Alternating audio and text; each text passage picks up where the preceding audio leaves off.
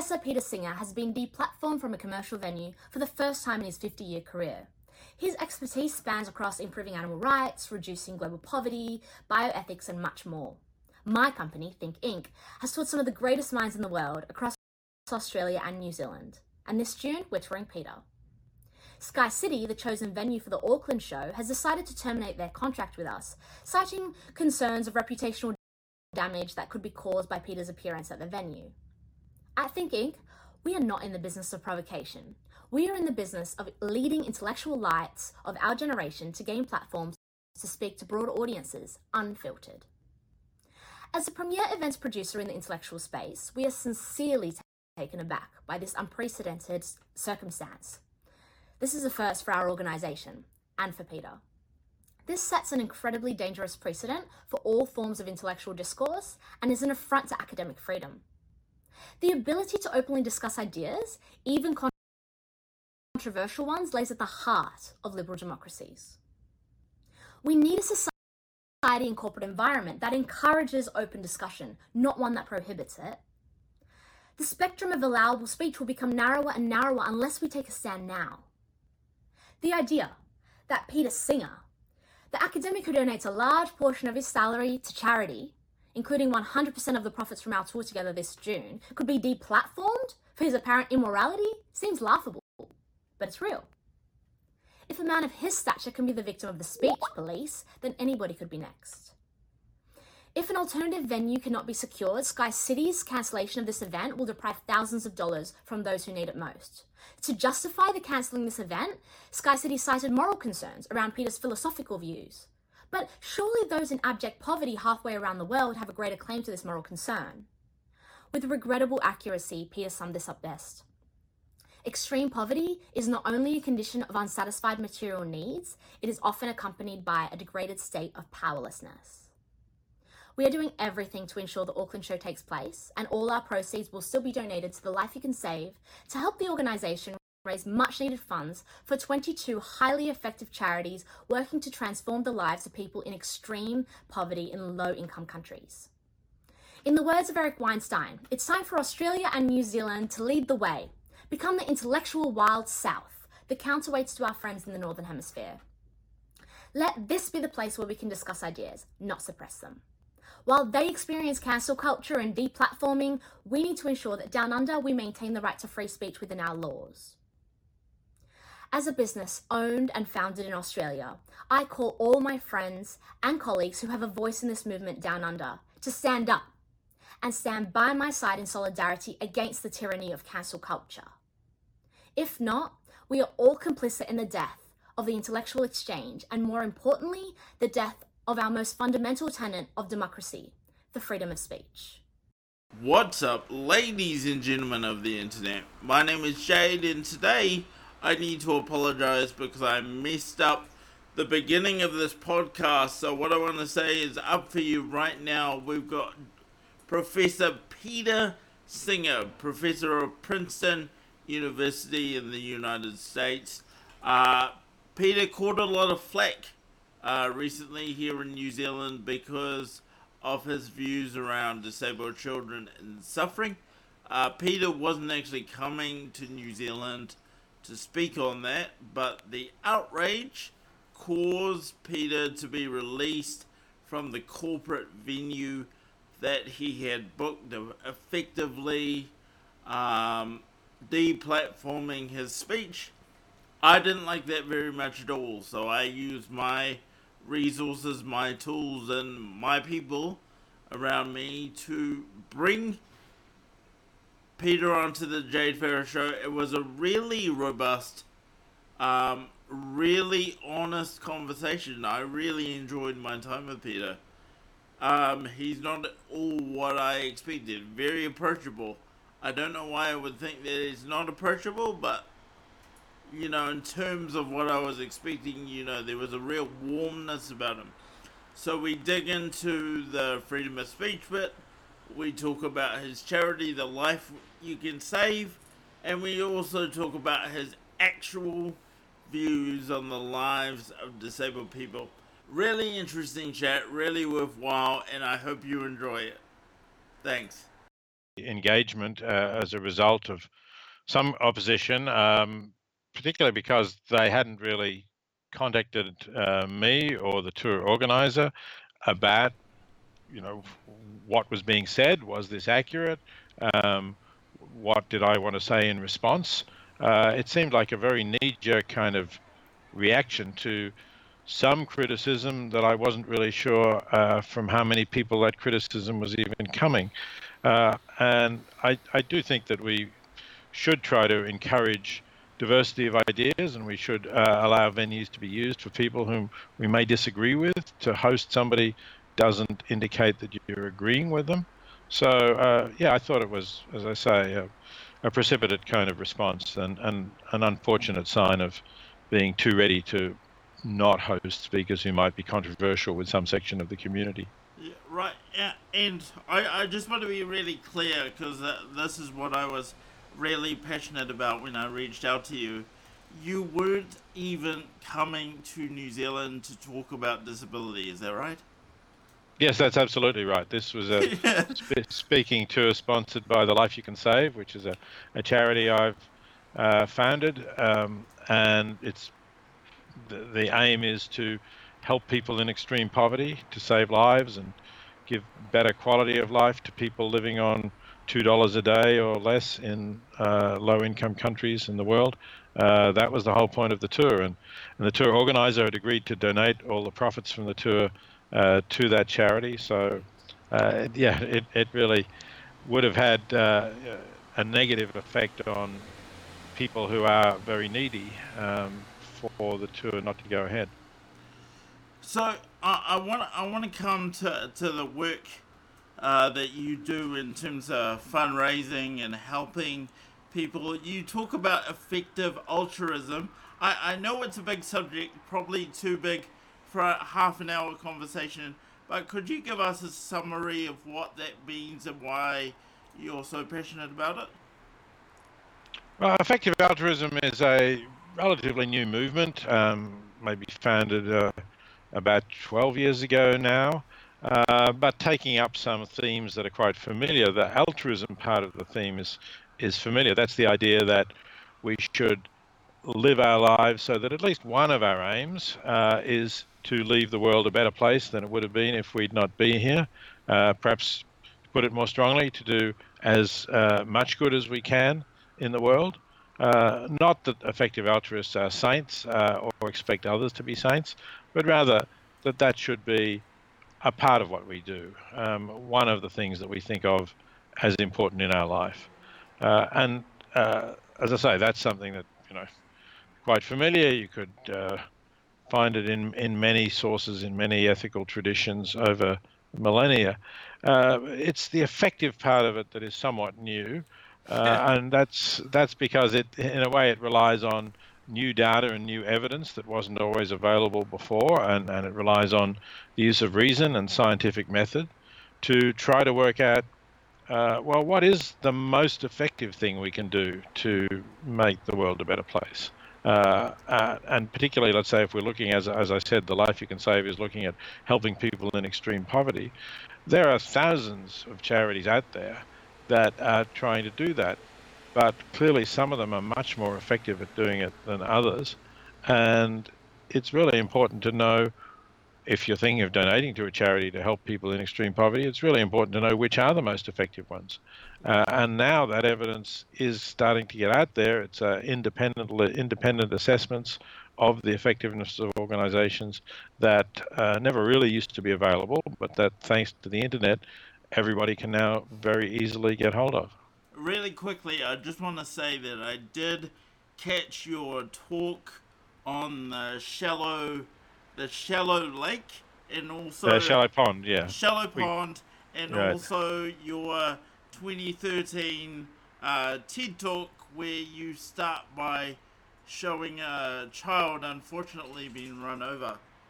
So I think I absolutely grasp the concept of being effective, because we all say, as you've said, that we would step in, but would we really? When it's over in Africa, far away, as you say. Not exactly. As eloquently, of yeah. course. Yeah. Yeah, that's right. And thanks for mentioning the TED Talk. If your viewers and listeners would like to see me develop that idea of effective altruism in, I think it's 18-minute talk. Yeah, you can find it online. Peter Singer TED Talk, and it gives a synopsis that has some video and maybe goes into a little more detail than we'll manage today. Yeah, awesome. Now it goes without saying, I probably do need to come to your views on disability. I don't know if this helps the conversation be more robust, but just so you know where I'm at, and my viewers and listeners know this very well, I'm extremely pro-life. So I'd not heard your talks and your perspective around suffering, and I think that the real meat and potatoes of this conversation today here, Peter, is what are your views? Because I'm mindful that actually I want to ask you a question before you answer that. Did anybody from the disability community actually reach out to you in regards to your coming to New Zealand? Did they express concern? Did they invite for a conversation? Did anything like that happen? No, nobody contacted me to express their concern or to suggest we have a conversation. I only found out about the opposition in New Zealand from reading the newspaper article that first mentioned it. Thank you for that. So coming to your views around disability, I've read bits and pieces. I think I have an understanding, but I'm not going to put words in your mouth. Please tell us what your actual concept around disabled children and suffering is. Okay, but let me just start with some things that Sure. are already commonplace in our society, where you may not like them, but Sure. let's just look at what happens. Firstly, of course, as you would know, um, women have the ability to have prenatal diagnosis to detect whether their child will have a disability. The current tests reveal various kinds of disabilities, but to take what I would regard as one of the milder disabilities, and that's Down syndrome. The evidence shows that I think about 85% of women who are told that their child will have Down syndrome terminate the pregnancy. So, and that's something that is perfectly legal.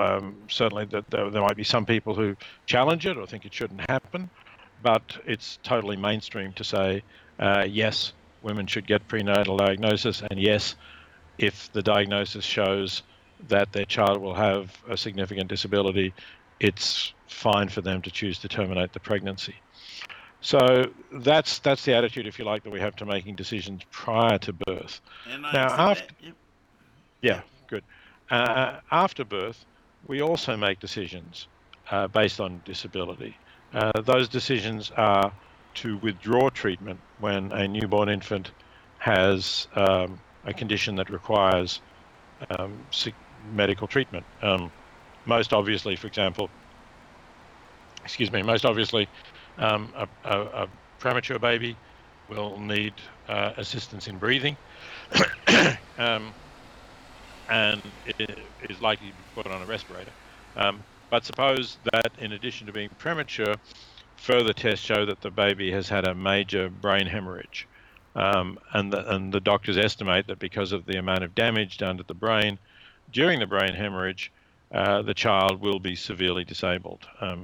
In extreme cases, they might say the child will never be able to talk or walk or even smile when the child's mother or father comes into the room, and will need to be fed. In other cases, the disability might be less. But it's certainly common when that happens for the doctors to commence a discussion with the parents about whether they wish to discontinue treatment. And it's clear in those discussions that if treatment is discontinued, the infant will die. So again, that's something that is pretty standard in most of the countries that I'm familiar with, certainly in Australia, New Zealand, United Kingdom, United States, those countries with which we share a lot of cultural similarities. And again, as far as I've seen, nobody really challenges that, very few people. So we are also making life and death decisions for disabled infants after birth. And again, what I think is important in both of these cases is it's the parents who are making the decision. Perhaps the pregnant woman. That's so important. I was going to come to that because in everything that I've read, you've not made a determination over a life. Is that correct? That is correct. Yes, I very often get asked, well, what do you mean by disabled? What's your definition of disability, or what's your definition of disability that is serious enough to end the life of the child? And I say that's not up to me, because for some parents, they would be fine with degrees of disability that other parents would not be. And they would say, of course, we'll love and cherish that child. We'll bring that child up as part of our family and give the child the best possible life. And in those cases, I say, great. Well, if you're prepared to do that, your child probably will have quite reasonable life, depending a bit on the severity of the condition, but very likely to, because that's the best thing that can happen to a child, to be brought up in a loving family. But other parents might say, no, we don't feel we could cope with such a child. It would be too difficult for our existing children, perhaps. And the fate of the child is then much less rosy in general when parents have that attitude. But it's so my point is it's the parents who need to make the decision and need to think what they're comfortable with in terms of the child that they have. Absolutely, absolutely. Thank you for that, because I think something was definitely getting lost within our community in terms of your perspectives. Because I was hearing that people thought that you said you preferred that disabled people weren't alive. I just want to put a pin in that question and just make absolutely sure that's not your perspective. No, that's not my perspective at all. No, I've certainly never said anything like that. I suppose there would be some very extreme cases where the child would be really suffering in great pain and then was bound to die within a relatively short period, where I would think it might be cruel to keep a child alive. But those are very rare and extreme cases, fortunately. Sure. I want to ask this. I don't actually know if you have any formal perspective on it. I'm not sure I've read anything so far. But in terms of the global euthanasia debate, so now moving to adults making their own decisions about ending your life. I think I know where you are, because you talk a lot about minimizing suffering. But do you want to tell us if you have any view at all on that? I certainly hold the view that competent adults should be able to choose how they want to die. I'm thinking of adults here who are either terminally ill or have an incurable medical condition that has been assessed by doctors, and more than one doctor agree that the condition is terminal or incurable, that they can't remedy whatever the problem is.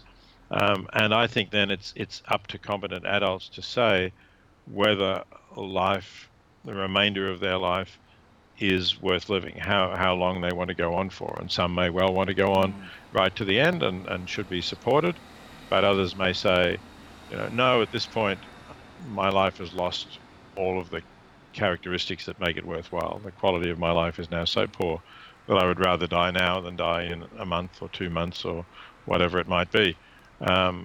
So I do support what's sometimes called physician assistance in dying, sometimes called physician assisted suicide, sometimes and somewhat slightly different cases are known as voluntary euthanasia, where I think the difference being that in voluntary euthanasia, the doctor may give the patient a lethal injection at the patient's request, whereas in physician assisted dying, the physician can write a prescription and the patient can get a drug that the patient can take and know that the patient will fall asleep and not wake up, but the patient has to actually take the drug. So that's the situation that we now have legally here in Victoria, where I am now, and also in Western Australia, and that seems to be spreading to quite a number of countries and jurisdictions around the world. By my clock, we've got about 10, maybe less minutes left for our interview, Peter. I'm noticing that my viewers have a few questions. I wonder if we can come to some of those right now. So Sure, let's do that. Yep. I'll share a bit of my time. So we've got Ants asking how you feel about euthanasia with people with mental disorders, and I suppose broadening that question, where is the line of judgment? For, yeah. Right. Yeah, there are interesting questions about when you can say, a competent adult. That's a phrase you can easily say, but exactly how you draw the line is not so easy. Generally speaking, most of these jurisdictions do not recognize mental illness as a sufficient ground for ending life, or they say that if you are mentally ill, then you're not competent to make that decision. And of course, there would be some mental illnesses where you're not competent to make the decision. That's true. But the one that is most relevant to that, I think, is severe depression, clinical depression that has been treated for a long time. And I've had discussions with people with that condition. And I know that some of those cases have been acted on in some of the countries with liberal laws on euthanasia. Belgium and the Netherlands are examples of that. And I can understand that. I can see that depression clearly causes terrible suffering. I think there's no doubt that the mental suffering of depression can be very severe. Now, in many cases, of course, it can be treated, fortunately, but there are cases that seem to resist all kinds of treatment. And if somebody has been undergoing treatment for depression for 10 or 15 or 20 years, and nothing has really helped, and they say, this is just too horrible, I want to die. I wouldn't say the fact that they have depression shows that they're not competent to make that judgment. I think they are the ones in a position to know what they're experiencing. They have tried all the ways of curing their condition, and they failed, and they may then say at some point, it's not worth trying more. I don't think it's going to work, and anyway, it's too bad to continue. We've got a bit of a long one here from Rachel. Thank you for that, Professor. So bear with me as I read it. This is from Rachel. What are your thoughts on my personal situation? I have muscular dystrophy. I have two daughters that are healthy and non-disabled. They contribute to society, have no suffering, and through them they made their father's dream come true to have children. I'm guessing it's a bit hard to read this. If I had been terminated, my family line would be gone. My daughter may be the next big thing. She's the daughter of a leader and one of the best mechanic engineers in the world. She will do something amazing. If I didn't exist, neither would she. What is your feedback on that premise? Well, I'm delighted that you have such wonderful daughters, of course. That's very good. But, of course, one can't really predict how one's children will turn out.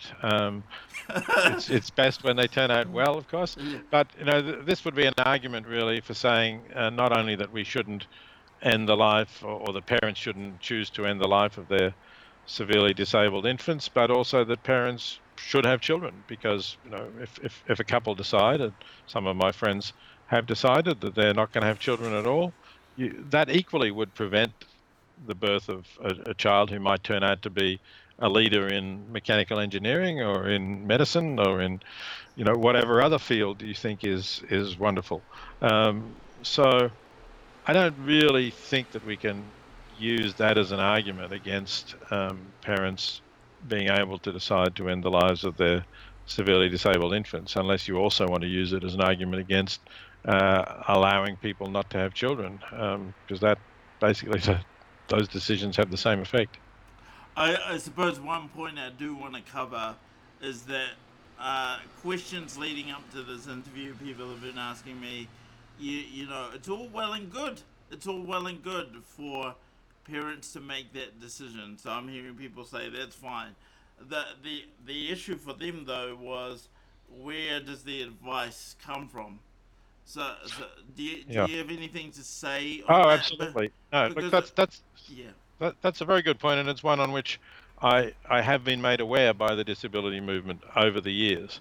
Um, because I think when I first wrote about this, which would go back to the 1970s, I simply said, parents advised by their doctors, and I was made aware that there are prejudices in the community that doctors also share about how severe disabilities Mm. might be and what they're like for families and for children.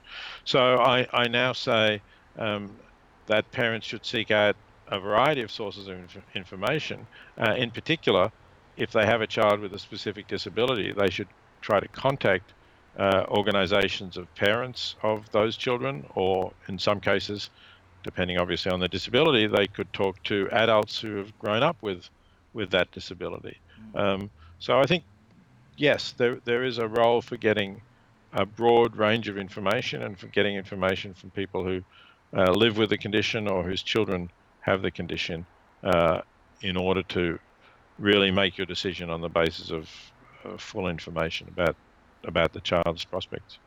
That all seems reasonable, and just so you're aware, there's a lot of energy in my chat rooms. A lot of people saying thank you. I'm guessing this is the first time they've heard your perspective. Now I want to prepare for a soft landing in the interview, if you will. So I just want to come to the point of the fact that you actually donate a fixed portion of your money to charity, don't you? We started by talking about the work you do, but I didn't actually land on that point. You are dedicated to donating your own personal money. I do, yes. It's not exactly a fixed proportion. I started off with 10% of my income. That was more than 40 years ago. And as my income has increased and my children have become independent and so on, I've stepped that up. But my wife and I look at it each year, and lately we've been giving somewhere between a third and half of our income to effective charities, because we're able to do that, and we're happy to do that. It's a fulfilling thing to do. I would like to say I did talk about the TED Talk that we mentioned at the beginning, but the thing that I forgot to say then was the book that I wrote on this, called The Life You Can Save. It came out first 10 years ago, and I've now updated it and produced an ebook and an audiobook versions. And anybody who'd like to read that can download them completely free from the website of The Life You Can Save. Oh So if you go wow, to that's amazing! Free? Yeah, it's great. Yeah, so we're really trying to get people to read it. So thelifeyoucansave.org, whether you want to read or listen to it, either way. And the audiobook, by the way, has been read by quite a few celebrities, the actress Kristen Bell, the singer-songwriter Paul Simon, the BBC host and comedian Stephen Fry. We've got a lot of people who contributed their time in an effort to read a chapter of it. So if you prefer to listen to books, then do get the audio. So amazing. Hannah's actually blind, so that'll be perfect for her. It is. Ah, terrific. That's That'd be good. awesome. Peter, my producers, Hannah, and everybody behind me that's been working on this podcast wanted me to ask if you had a message for the disability community, because I guess this is one of the only opportunities that you've had to, I wouldn't say front up, but be given a platform to have a voice on the whole issue that you had. Is there anything finally you want to say to people other than me? Well, I do want to thank you for giving me that platform, and I think that it is important to have freedom of speech and discussion, and I certainly understand that some people in the disability community will disagree with my views. That's fine, and I think we can have useful discussions about that. But the idea that because you disagree with people, they shouldn't be given a platform to speak, I think is completely contrary to the principles of a free and open society that should welcome controversial ideas, and the proper response to an idea you don't agree with is to say why you think it's wrong. And that's what people should be doing, not trying to shut the ideas up. I could not agree more. Without free speech, we really don't have a society, in my view. I mean, what are we based on then? Yeah, we certainly don't have a democratic society anyway. I think that's quite right. So just finally, how can my viewers, the people in the chat, support your work, find your material? How can they get involved with things that you do, Peter? I do have a website, which is petersinger.info, info, and you can find out more about my writing and things that I do from that website. As I said, you can also look at thelifeyoucansave.org, and that has a lot of information about that organisation. So those are useful things to do. That's probably the main ways that you can connect with what I'm doing. By the way, although the tour has been postponed because of the coronavirus crisis, Sure. and obviously it's not possible to travel now, Sure. the plan is for me to still do the tour in April of next year. The dates are not absolutely firmly fixed yet, but I'm hoping to be in Auckland most likely in April of 2021, and of course we hope all of this coronavirus crisis is well and truly over by then. Well, I absolutely wish you the best, and this is not just to hype the live stream, but Hannah and I were actually looking at getting VIP tickets so we could have got a photo with you. So we look forward to maybe being able to do that next year. Yeah, I hope so. Meet you in Thanks Beijing. very much, Jade. Thank you. Thanks. It's been good to talk to you too, Hannah. Good to talk to you both. Peter, Thank you this so has been a much, mind-blowing conversation. I hope you will consider coming back on at some stage. Yeah, I'd be happy to do that after some time. So, yeah, thank you very much. Fantastic. You have a great evening, and we'll see you again. Thank you Okay. so much, Peter. Thank you. Thanks. Bye.